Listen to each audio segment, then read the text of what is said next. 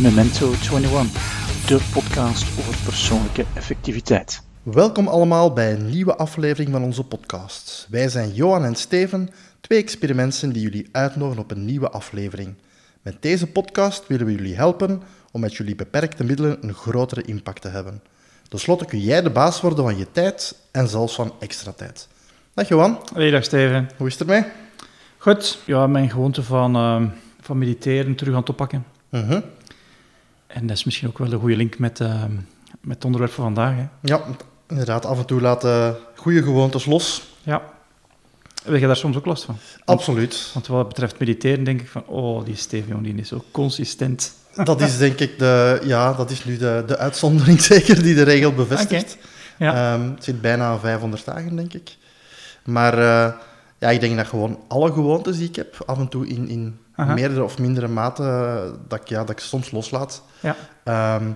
Bij meditatie heb ik ook heel veel verschillende zaken moeten zoeken. Dat was ook een beetje het verhaal van de juiste hoe vinden, wat mij lag en wat me niet lag. Want ja, laten we zeggen, hoe minder dat de gewoonte u ligt, of hoe minder elegant dat ze is, hoe moeilijker ze is om vol te houden en hoe gemakkelijker ze loslaat. Maar ook sporten heb ik zoiets met ups en downs en af en toe loslaten. Dus eigenlijk heb ik me zo'n beetje... Vroeger kon me dat niet frustreren, omdat ik dacht van, dat is een rechte lijn. Ja. Je probeert een nieuwe gewoonte te krijgen en eens dat je die hebt, dan zit die verankerd en is die daar voor altijd. Ondertussen weet ik al bijna, als ik mijn nieuwe gewoonte begin, van oké, er gaat terugval zijn. Ja. En probeer ik er maar op voor te bereiden. Dus ja. dat heeft na heel lange tijd zo'n soort acceptatie gekregen van oké, dat is er. Ja. En je moet je erop voorbereiden. Okay. Nu, enig idee waarom komt dat eigenlijk? Ja, we zijn gewoon mensen, Steven. Zijn wij niet, moet ik dat gaan zeggen, niet geprogrammeerd zoals... Ja, waarschijnlijk wel geprogrammeerd zoals computers, maar Microsoft software. Er zitten fouten in de software. En wat je vertelt is wel voor mij ook wel herkenbaar. Maar ik heb niet zoiets waar ik momenteel van denk van... er is iets wat ik heel consistent doe. Wat ik nu heel consistent niet meer doe, is alcohol drinken. Dat heb ik nu... Ik denk dat ik daar boven de 1000 dagen zit. Dat is wel goed. Dat geeft wel zo'n goed gevoel, boven de 1000 dagen. Maar mediteren, dat frustreert me dus ongelooflijk. Hè? Ja. Want ik heb het maximale aantal dagen na elkaar is 110 en dan heb ik het losgelaten. Een aantal dagen, 2 dagen opnieuw begonnen en dan 2-3 keer na elkaar en dan weer losgelaten. En dan denk ik, hoe komt dat nu? Hoe komt dat nu? Ik was er zo goed mee bezig. Wat van die goeroes vertellen van, als je het maar lang genoeg doet, dan wordt het wel een gewoonte, klaarblijkelijk bij mij niet werkt. Nee, bij mij ook niet. En vroeger dacht ik ben daar een uitzondering. En klaarblijkelijk, hoe meer mensen dat ik spreek, hoe meer mensen dat zeggen van, ja, maar bij mij werkt dat ook niet heel consistent. Of, consistenter dan vroeger, maar niet perfect. En het is waarschijnlijk waar dat... Ja, ik doe dat consistenter dan vroeger. Ja. Als ik nu op het laatste jaar zal kijken, zal ik meer gemediteerd hebben dan het jaar ervoor. Maar niet alle dagen. En ik heb af en toe een terugval. Ja. Af en toe laat ik het los. Dat is een minder leuk verhaal natuurlijk. Hè. Je hebt zo van die hoe moet ik zeggen, die marketing stories, dat zeggen van doe dit 21 dagen en van dan heb je de gewoonte verankerd en ga je constant van de voordelen genieten. Dat is natuurlijk veel mooier dan het... genuanceerd verhaal nu. Ja. Van 1, het gaat veel langer duren om je gewoonte erin te krijgen. En 2, terugval hoort er bijna bij en hoort er gewoon bij en je gaat af en toe tegenkomen. Ja. En dan, bij sommige zaken, om het nu bijna heel negatief te zeggen, is bijna een levenslange struggle. Maar bij sommige zaken voelt het bij mij bijna zo. Dus, en ik denk dat ook wel een goed teken is dat die struggle er is. Dat wil zeggen dat het nog niet elegant genoeg is voor u. Dus het is goede feedback. Alleen in het verleden heeft hij me die heel hard gefrustreerd. Ja. Ik moet zeggen, af en toe nog. Want het is wel makkelijk om dingen te vertellen in theorie. In de praktijk te doen is nog iets anders. Het is niet dat we het geheim gevonden hebben. Als je dat en dat en dat doet, dan lukt het automatisch. Nee, dat is het fijne ervan is dat er een aantal zaken zijn waar je kunt op inspelen. Maar dat toch nog wel een keer wat verrassingen zijn. Ja. Het is een verbouwing van een huis die er staat. Ja, dat zijn elke keer verrassingen. En de eerste keer dat ik zo met verrassingen bezig was, ja, ik ben me wat gaan in verdiepen, want ja, ik ben een ingenieur. Absoluut. Een van de boeken die ik daarvoor gelezen heb, is een boek van, nogal een oude boek, is van Dr. Maltz. En die had een boek geschreven, Cybernetics. En zijn kijk op gedragsverandering sprak me nogal een stuk aan, omdat het ook wel ging over feedback en feedforward.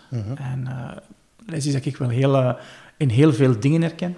Ja, natuurlijk, als je alleen maar een hamer hebt, dan zie je overal nagels. Hè. Ja, dat is het nadeel. Maar ik zie dat in heel veel zaken. En hij zei van, ja, als je hebt een bepaald zelfbeeld, dan bijvoorbeeld, ik ben niet gedisciplineerd. Als je dan gedisciplineerde dingen gaat doen, dat strookt niet met je zelfbeeld. En dat is een van de redenen om terug te slaan. Hij noemt dat ook de Snapback effect, zoals een elastiek die je uitrekt en die terugslaat. Ja. En of dat de enige is, dat weet ik niet, omdat ik wel merk dat context bij mij heel hard op mijn gewoontes werkt.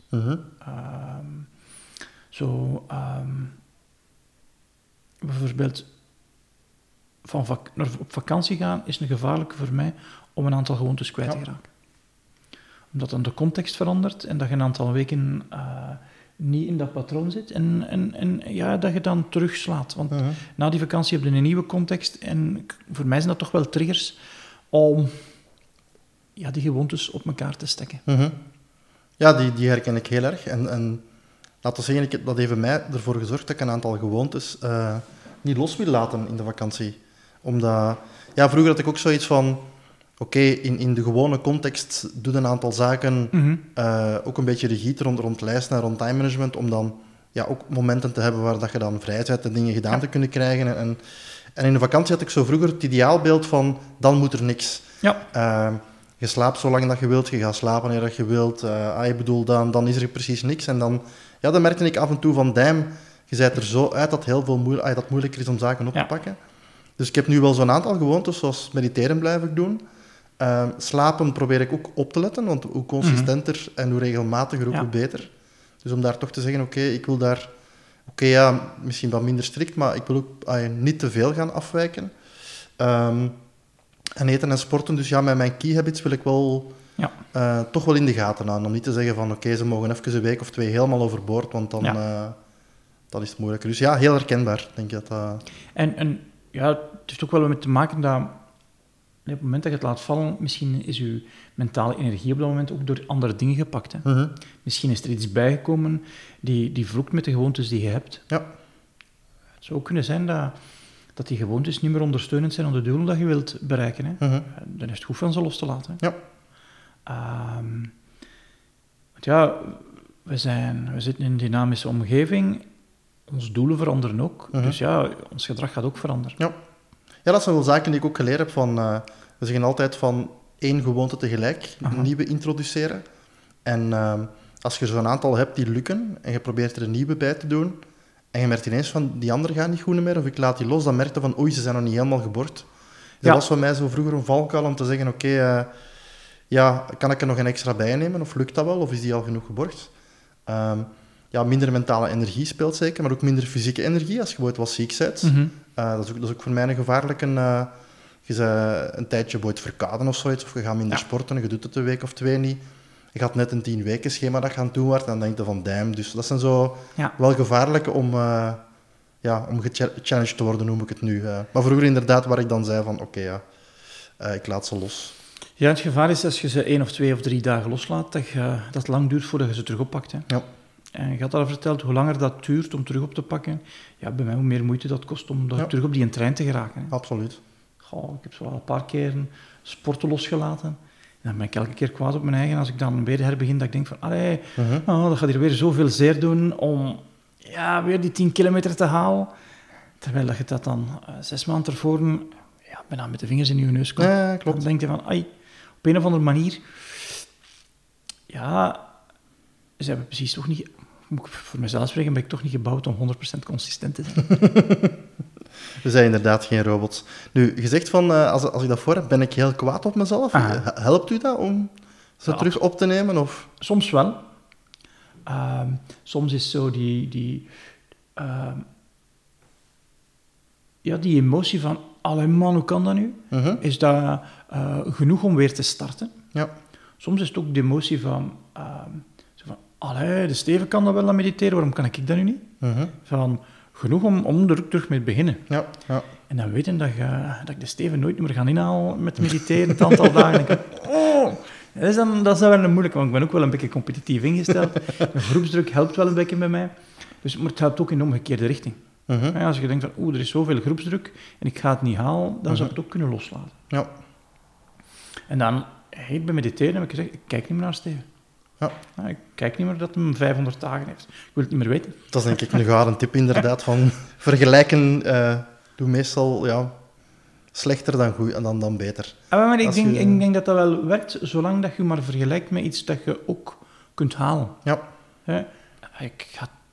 Ik ga 2 jaar moeten mediteren, continu, om die 500 te halen. Ja. Ja, voordat ik dan resultaat heb, gaat lang duren, hè. Absoluut. Ja, en ik wil nu resultaat zien. Omdat dat... Weet je, we hebben zo'n formule van resultaat is gelijk aan onze motivatie, maal kundigheid, maal toestemming. En ik merk ook dat motivatie en resultaat zien, dat die elkaar toch wel heel hard beïnvloeden. Ja. Als ik resultaat zie, dan krijg ik goesting. En goesting is een stukje motivatie en dat maakt dat de mentale energie die je nodig hebt om verder te doen, kleiner is. Het heeft zo'n soort momentum gecreëerd. En dan heb je minder mentale energie nodig om dat te doen. Als ik 4-5 keer ga sporten op de week, de week nadien gaan sporten is minder moeilijk dan in een week waar ik maar 1 keer gesport heb.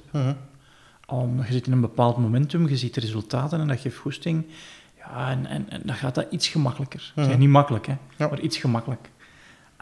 Want als het gemakkelijk zou gaan en als het je gedrag normaal gedrag zou zijn, dan zou het doen. Ja, klopt. Ja. Ik was nu net aan het denken van terugvallen. Wat dat bij mij ook helpt, dat is omdat ik een aantal zaken dagelijks log, dat je sneller ziet dat je iets wel of niet aan het doen bent. Ja.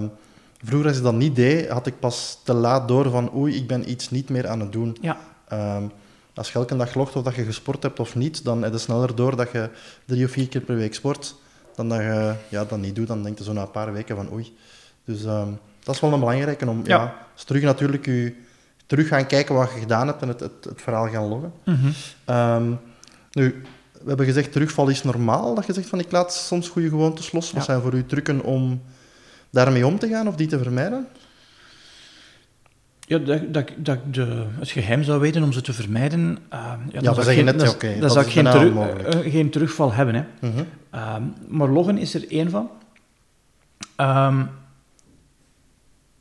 Om bewuster van te zijn dat je weer in hetzelfde patheken gebeten hebt. Wat voor mij een belangrijke is ook van te weten van 99% van ons heeft hetzelfde probleem. We zitten in dezelfde boot. Ja. En dat haalt bij mij een beetje het schuldgevoel weg van ik loop hier van achter. Terwijl dat waarschijnlijk niet waar is, maar het is wel mijn perceptie, als ik dat loslaat. Want de anderen doen dat beter dan ik. Ja. Omdat je de anderen hun struggle niet ziet, hè? Omdat je je eigen struggle ziet. Tuurlijk. Dat je 's morgens dan om 5 uur denkt van, in plaats van een kwartier te mediteren, zal ik een beetje beginnen werken of zal ik iets anders doen? Zal ik mijn tijd verliezen op Instagram bijvoorbeeld? En dat is voor mij toch wel zo iets van het laatste jaar van, we zitten allemaal in dezelfde boot. Ook bij van, dat ik niet van nature georganiseerd ben, ik zou het anders willen. Hè. Alleen is het niet zo. En ik moet me er ook niet meer schuldig over voelen. Ik moet ook niet schuldig voelen dat ik niet veel discipline heb. Maar ik kan wel een aantal dingen doen om mijn mentale energie te vergroten. Dus dat schuldgevoel, dat heb ik nu veel minder dan vroeger. Ja. Omdat het ook niet helpt, maar om een of andere reden had ik dat. Ja, ik herken dat. Ik had dat zelf ook. Ja. En dat hielp mij niet om het terug snel op te nemen. Ik vertel soms het verhaal van... mijn vader zei, ga maar naar het leger, daar ga je discipline leren. Ik heb dat daar niet geleerd. Dat was, denk ik, voor mijn vader een grote teleurstelling. Ik heb daar leren met de camion rijden en leren pintjes drinken. Maar discipline heb ik daar niet geleerd. Wat ik dan gaan zoeken ben rond persoonlijke efficiëntie, heb ik wel geleerd van... Maar wacht, het gaat niet over discipline. Het gaat over, kan ik nu een context creëren, zodanig dat gedrag dat ik zou willen doen bijna automatisch gaat. Dat het getriggerd wordt en dat het niet moeilijk is om te starten. Ja. Ik drink een glas water 's morgens met zout in. Dat staat klaar. Absoluut. Dus s'avonds zet ik dat klaar. En als ik dat niet klaar zet, dan moet ik er 's morgens aan denken. Maar dan is dat de eerste actie dat ik moet beginnen denken en beslissingen nemen. En kost al opnieuw mentale energie, die ik dan waarschijnlijk minder heb voor een aantal andere gewoontes. Ja. En ik merk daar dat voor mij, even bijvoorbeeld, als ik een aantal van mijn gewoontes minder goed doe, heeft dat heel veel te maken met sporten en slapen. Dus dat zijn mijn keystone habits. Ja. Die moet ik in de gaten houden. Ik moet niet alles in de gaten houden, maar zeker die 2 moet ik in de gaten houden. En de rest komt bijna vanzelf. Klopt, ja. Nu, dat je zegt voorbereiden, ik zou bijna zeggen, van bij mij heeft dat ook geholpen, zowel bij de gewoonte zelf, als bijna voorbereiden van een terugval. In de zin van, bijvoorbeeld het sporten is bij mij ook zo een. Van als je zegt van ik wil een paar keer per week gaan sporten of gaan lopen, en je een aantal kilometer gaat kunnen lopen. Als je zegt van oké, ik wou 4 keer gaan lopen, het is 1 keer niet gelukt, dan zeg je oké, niet erg. Ja. En ga gewoon, doe de 3 andere keren en er komt terug een nieuwe week. Op het moment dat door omstandigheden een paar weken niet gelukt is, of zelfs langer, dat je dan ook gewoon, dat ik nu weet van oké, dat is normaal, en dat je dan terug, laat ons zeggen dat 1 accepteert dat dat oké en normaal is, en dat je dan terug klein begint, dat je plan terug klaar ligt, oké, dan ga ik terug beginnen met 5 kilometer, dan ga ik terug opbouwen. Ja. Vroeger had ik zoiets van inderdaad, ik heb nu dat niveau van 10 of 20 kilometer en zo de frustratie van verdomme, ik ben het nu kwijt en ik wil daar precies na een week terug staan. Zo van, de acceptatie, oké, dan gaan we terug stelselmatig opbouwen. En dat plan ook al klaar ligt. Dat is ook wel handig dat je dan zegt, oké, u bent naar uw terugvalplan, want als ik weet dat dat niet goed lukt, begin ik terug stelselmatig, zoals je er ooit begonnen bent. Kleine stapjes, dat je regelmatig terug successen ziet. Ja. En het accepteren was voor mij wel een belangrijke, want als je je tegen verzet, dan werd dat toch alleen maar contraproductief. Ja, dan gaat er heel veel energie in dat verloren. Je hebt al zo weinig energie dan, hè? Ja. Als je veel mentale energie zou hebben, zou dat doen. En dan, dat is wat ik dus noem een bug van Microsoft. Hè. Je hebt al weinig energie en begint kwaad te worden op jezelf, omdat je het niet gedaan hebt en dat kost je nog energie. Ja. Dat zou toch moeten beter in elkaar zitten, hè? Tja. Nee, maar daar zitten we allemaal in dezelfde boot en daar moet ik me niet meer schuldig over. Oké. Goed, nog andere zaken die kunnen helpen? Of onze luisteraars kunnen helpen? Ja, ik vind ook zo...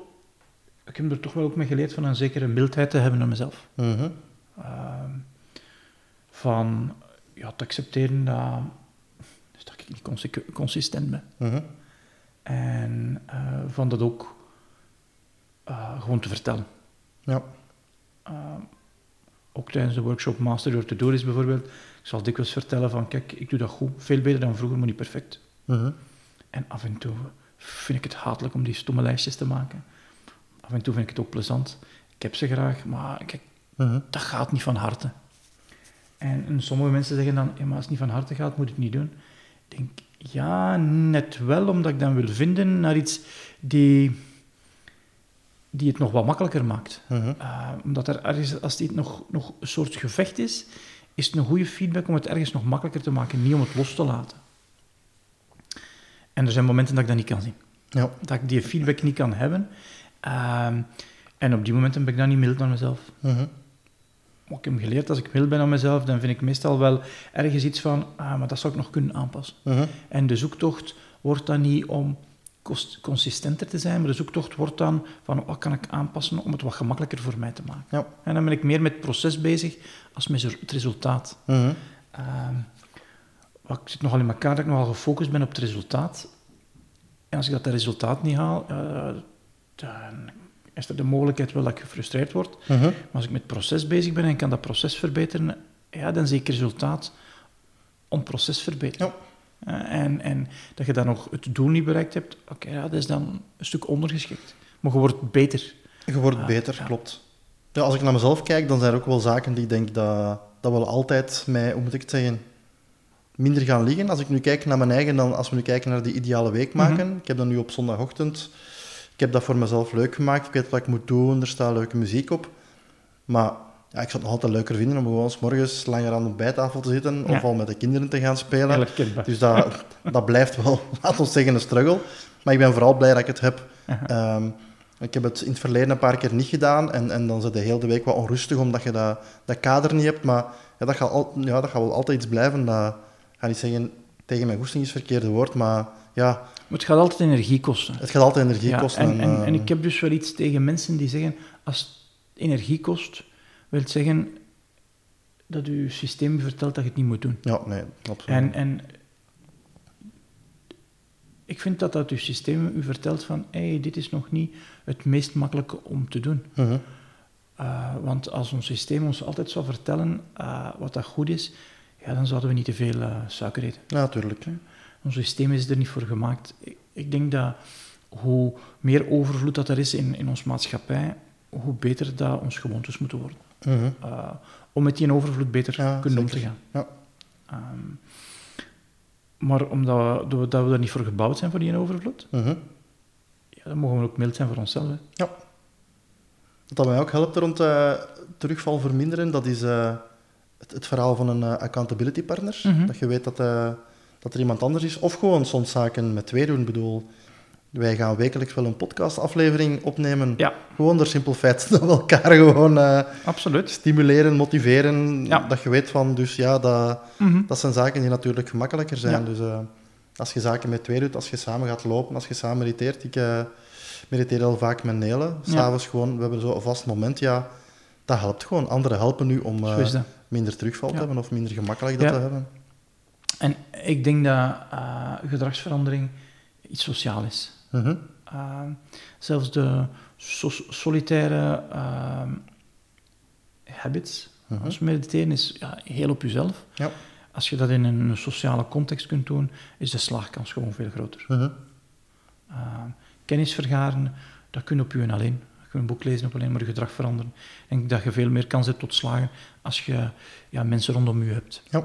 En als je dan een terugval hebt, wat kan ik dan gaan doen in de context rondom mij om tegenwerkende krachten te gaan omzetten naar meewerkende krachten. Dus, jij en Nele gaat 's avonds samen mediteren. Wel, je gaat meer mediteren als je dat samen doet dan als je dat alleen doet. Ja, klopt. Ja. En ik denk dat dat iets is dat ik in het verleden heel hard onderschat heb. De sociale component.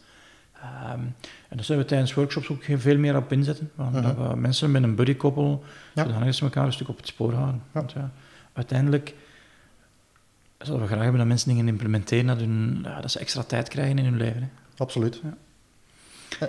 En wat het dan nog helpt is bij mij de successen vieren en terugkijken. Daar ben ik zoals niet zo goed in. Bij mij lukt dat wel. Het gaat over, zoals je daaruit al zegt, consistent beter worden of consistenter worden. En ik ben nu al een paar jaar zaken aan het loggen. Ja. Dat is een gewoon kijk van... Dus daar kun je ook zo terugvaleffecten zien van... Dat zijn de weken dat ik bijvoorbeeld in de zomer kan ik gemakkelijker sporten dan in de winter. Dat zijn zo van die onnozele zaken.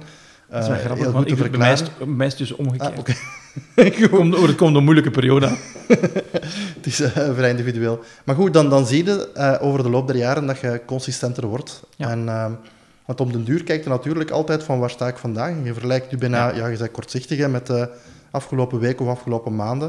Maar als je dan terugkijkt op jaren, dan merk je van ik ben consistenter. En dat helpt natuurlijk wel om, of dat helpt mij in ieder geval om mij terug te motiveren van ik ga er terug tegenaan. En de coach in Engeland, David, die noemt dat gapdenken. Dus je bent hier, je wilt ergens geraken, en tussen waar je bent en wilt geraken, zit er nog een kloof, waar we te weinig naar kijken. En ik heb daar last van, is van, waar ben ik vertrokken? En dat is zo wat jij zegt, terugkijken en vieren. En heel consistent om de 3 maanden, als ik naar David ga in Londen, is... wat heb je de voorbije 3 maanden allemaal gerealiseerd? Zowel privé als professioneel. Maak er eens een overzicht over. Ja. En misschien moet ik daar ook mijn gewoontes nu eens gaan bijzetten. De volgende keer dat ik dat doe. Hoe is het geweest met mijn gewoontes de komende 3 maanden? De voorbije 3 maanden. Iets wat ik... Als ik merk dat ik aan het terugvallen ben, is dat ik probeer te variëren in mijn hoe. ik heb mijn mediteren een tijdje losgelaten. Oké, ik ben nu aan het mediteren met binaural beats. Waar ik vroeger mediteerde in stilte, ben ik nu naar binaural beats aan het luisteren. Oké, en dat werkt weer even omdat dat een andere hoe is. En misschien zal dat een hoe worden die voor mij gaat werken, maar nee, het is een andere hoe en het is een klein experiment. Ik ga dat 2 weken doen en zie waar ik ga uitkomen. Maar het is een experiment dat iets anders geeft dan wat je ervoor aan het doen was. Ik was nog altijd wel aan het mediteren, maar mijn hoe is nu een experiment. En dat heb ik wel gemerkt, is wat ik vroeger zou gedaan hebben, is alles weggegooid. En dat doe ik nu veel sneller, is van, het werkt niet, ik heb een terugval, laat mij eens een andere hoe proberen. Zo in het begin van het jaar was ik zo een beetje uitgekeken op mijn implementatie in Outlook. Ik heb dan 2 maanden getest met Wunderlist en dan gemerkt van, mijn implementatie in Outlook is toch wel beter dan in Wunderlist. En ik ben dan terug. Ja. Ik moet net zeggen, van, ik herken het heel hard.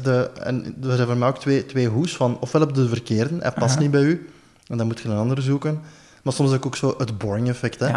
Als je weet van, 's morgens een beetje bewegen, dat doet goed. En als dat zo een paar maanden, zo 20 minuten op mijn home trainer fiets, dan is dat gewoon boring. En dan soms laat ik het los omdat ik het boring vind. En als je dan gewoon iets anders doet, is gaan lopen of buiten gaan fietsen, dan doe je eigenlijk een andere hoe.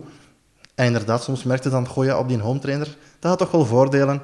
Want ondertussen kon ik naar een TEDx-filmpje kijken of kon ik dingen doen. Dus af en toe heb je dat ook precies iets nodig om eens... om die een hoe te appreciëren. Om die een hoe terug te appreciëren. Het is wel saai, maar het heeft ook voordelen. Ja. Absoluut. Ja. En ik denk dat mensen dat verwarren. Van, ik wil consistenter mediteren, maar de vorm, ik lig er niet meer wakker van. En dat mag ook veranderen. We willen consistent content op onze website, maar we schrijven minder blogs, maar we hebben meer podcasts. Of er zijn ook andere mensen die nu schrijven. Nee, het is consistent dat we materiaal willen toevoegen, maar de manier waarop kunnen we variëren. En ik denk dat ik af en toe ook wel wat nieuwigheid nodig heb. Maar nieuwigheid dan in de hoe, in plaats van in de wat. Als we naar dit verhaal kijken en Master Your To-Do List, denk ik dat bijna al wat we zeggen kunnen daarop toe. Eigenlijk is het een deel geleerd wat dat je moet doen. Maar inderdaad, het gaat over nieuwe gewoontes krijgen. Hè? De gewoontes om de processen te gaan doen. We hebben het in de cursus ook heel vaak over, het gaat over continu verbeteren. Het gaat niet over de perfectie. Ik denk dat heel veel zaken terugkomen. Het implementatieplan waar je stap voor stap zaken gaat doen en niet ineens alles tegelijk wilt gaan toevoegen. Experimenteren naar de hoes om het voor u elegant te maken. Zijn er rond zo de methodiek nog zaken waar je nu aan denkt om dit mee te linken? Ik denk dat voor mij zo is van, ik wil elke keer een volgende bottleneck oplossen. En stel nu dat mediteren mij niet zou helpen om productiever te zijn, om extra tijd te hebben, dan zou ik dat loslaten. Maar ik heb al gevoeld dat mediteren me echt wel helpt om dat centraal zenuwstelsel bij mij te kalmeren en dan gefocuster te zijn. En toch zijn er momenten dat ik het loslaat en dan merk dat ik meer gestresseerd word. En dan op een bepaald moment gaat de pijn wat te groot worden en dan gaat het herbeginnen. Maar waar kan ik het nog linken aan? Ik zal anders vertellen. Ik hoorde dikwijls in de workshop Master Your To-Do List mensen zeggen, Johan, maar daarvoor hebben we toch veel discipline nodig. En dat frustreerde mij, omdat ik vond mezelf niet helemaal gedisciplineerd. Ik denk van, maar het heeft niet te maken met discipline, het heeft te maken met hoe kan ik nu een aantal gedragingen consistenter maken en makkelijk maken. Daar heeft het voor mij mee te maken. Maar ik kan ook niet zeggen dat wat ik toen benoemde als discipline, dat ook niet meespeelde. Maar ik merkte wel dat ik momenten had dat ik discipline had en momenten dat ik niet had. En die waar ik ze had, dan vergat ik dat. Maar ik focuste me dan op de momenten dat ik ze niet had. Dus wat ik ook wel merk is dat er zijn momenten in een dag dat ik minder mentale energie heb. En op die momenten moet ik geen zaken van mij vragen die nog veel mentale energie nodig hebben. Want anders maak ik iets dat gaat ervoor zorgen dat ik ga falen. en ik moet makkelijk maken om succes te hebben. Ja. En dat betekent dat ik mijn leven wel ga proberen te organiseren, zodanig dat ik het makkelijker ga hebben. Het is niet dat het makkelijk is, want ja, op een of andere manier wil ik toch ook wel een beetje buiten mijn comfortzone gaan. Want ja, dankzij buiten de comfortzone gaan, ga ik groeien. Dus dat gaat een blijvende struggle zijn, denk ik. Ja, absoluut. En de struggle is niet het goede woord. Het gaat blijvend een zoektocht zijn om buiten die comfortzone te geraken. En die comfortzone terug mijn comfortzone wat te vergroten. In de stretchzone te geraken. En dan opnieuw buiten die nieuwe comfortzone te geraken. Dat zal een blijvende zoektocht zijn, denk ik. Ja, klopt. Ja. Ik denk dat zo iets inherent aan mensen en aan goesting in het leven is dat je wilt groeien. En dat kan op verschillende domeinen zijn. Maar om te groeien heb je altijd andere gedrag nodig. Ja. En ja, dan gaat het altijd eens terugslaan. Dat is niet erg. Nee. Daar beginnen. Voilà. Ik denk eigenlijk inderdaad dat dat een beetje de samenvatting is voor individuen. Ja. Weet dat het erbij hoort. Accepteer het en herbegin gewoon eventueel met een andere hoe. Misschien nog de context van bedrijven, ondernemingen. Kunnen die iets doen om de werknemers te helpen om... Wel, ik denk dat als je bepaald gedrag niet meer wilt, moet het zo moeilijk mogelijk maken om dat gedrag te tonen. Heb je daar een paar voorbeelden van om te illustreren? Ja, voor mezelf bijvoorbeeld. Ik wil 's morgens niet op Instagram geraken. Dus wat doe ik? Ik heb iets dat blokkeert dat ik op Instagram kan 's morgens. Ja. Dus eigenlijk bedrijven kunnen blokkeren om sociale media in de... Ja, ik weet niet of ik dat nu zou... want dat begint zo... Ik denk van, beperk mijn vrijheid niet. Ik wil zelf mijn vrijheid wel beperken, maar beperk mijn vrijheid niet. Wat kunnen bedrijven dus bijvoorbeeld wel doen? Ik denk contexten creëren waarbij dat mensen kunnen geconcentreerd zijn. 2 halve dagen zorgen dat ze bijvoorbeeld mail, vergader en telefoonvrij zijn. Dat zijn mogelijkheden. Wat ook iets kan zijn, is dat bedrijven zorgen dat meetings korter zijn. En dat beslissingen genomen worden op momenten dat er mentale energie is. Dat er ook wat meer duidelijkheid komt.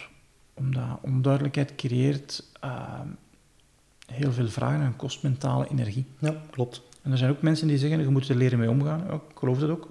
Maar als het niet noodzakelijk is, dan kun je dat gebruiken voor iets anders. Dat is weer mijn idee wat dat bedrijven kunnen doen. Ja. Want daar heb je gelijkaardige zaken. Bedrijven willen ook nieuwe processen proberen te borgen. Ja. Dus ook daar krijg je soms een beetje terugval bij mensen. Of, Niet een krijgt terugval, hè. Wat bij ons in het kleine gebeurt in een bedrijf in het grote. Dat is... er zijn heel veel parallellen tussen te trekken. Tussen wat ik merk dat bij mijn eigen gedrag en wat je in gedrag in een organisatie ziet. Tja, het zijn allemaal individuen, hè. Ja.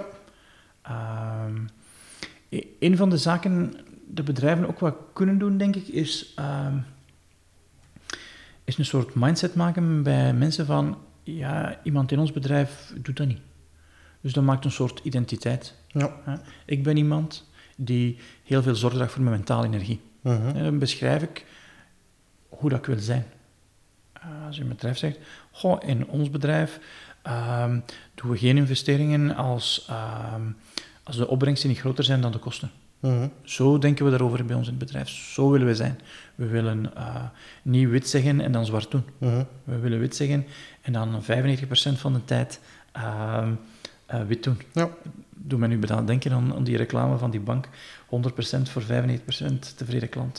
Waar ik dat niet goed begrijp, maar dat deed me dat aan het denken. Want je kunt niet 100% consistent zijn. Ja. Zelfs de computer is niet 100% consistent. Oké. Dankjewel voor deze interessante inzichten. Heb je nog een laatste ding voor de luisteraars? Of? Nog laatste...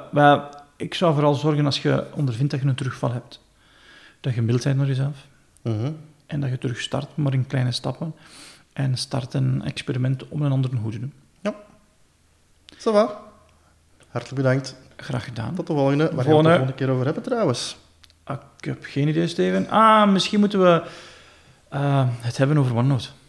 Goed idee. Ja. Tot de volgende. Dag. Hey, met Johan. En nog snel een boodschap van algemeen nut voor je van je extra tijd gaat genieten. Wanneer je deze aflevering goed vond, dan zou ik het fijn vinden wanneer je naar iTunes gaat en onze 5-ster evaluatie geeft.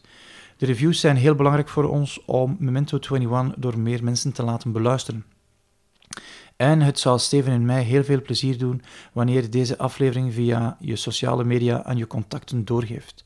En dat kan door naar onze website te gaan, extratijd.be, het desbetreffende blogpost van de podcast te kiezen en dan via de knoppen via je sociale media te verspreiden.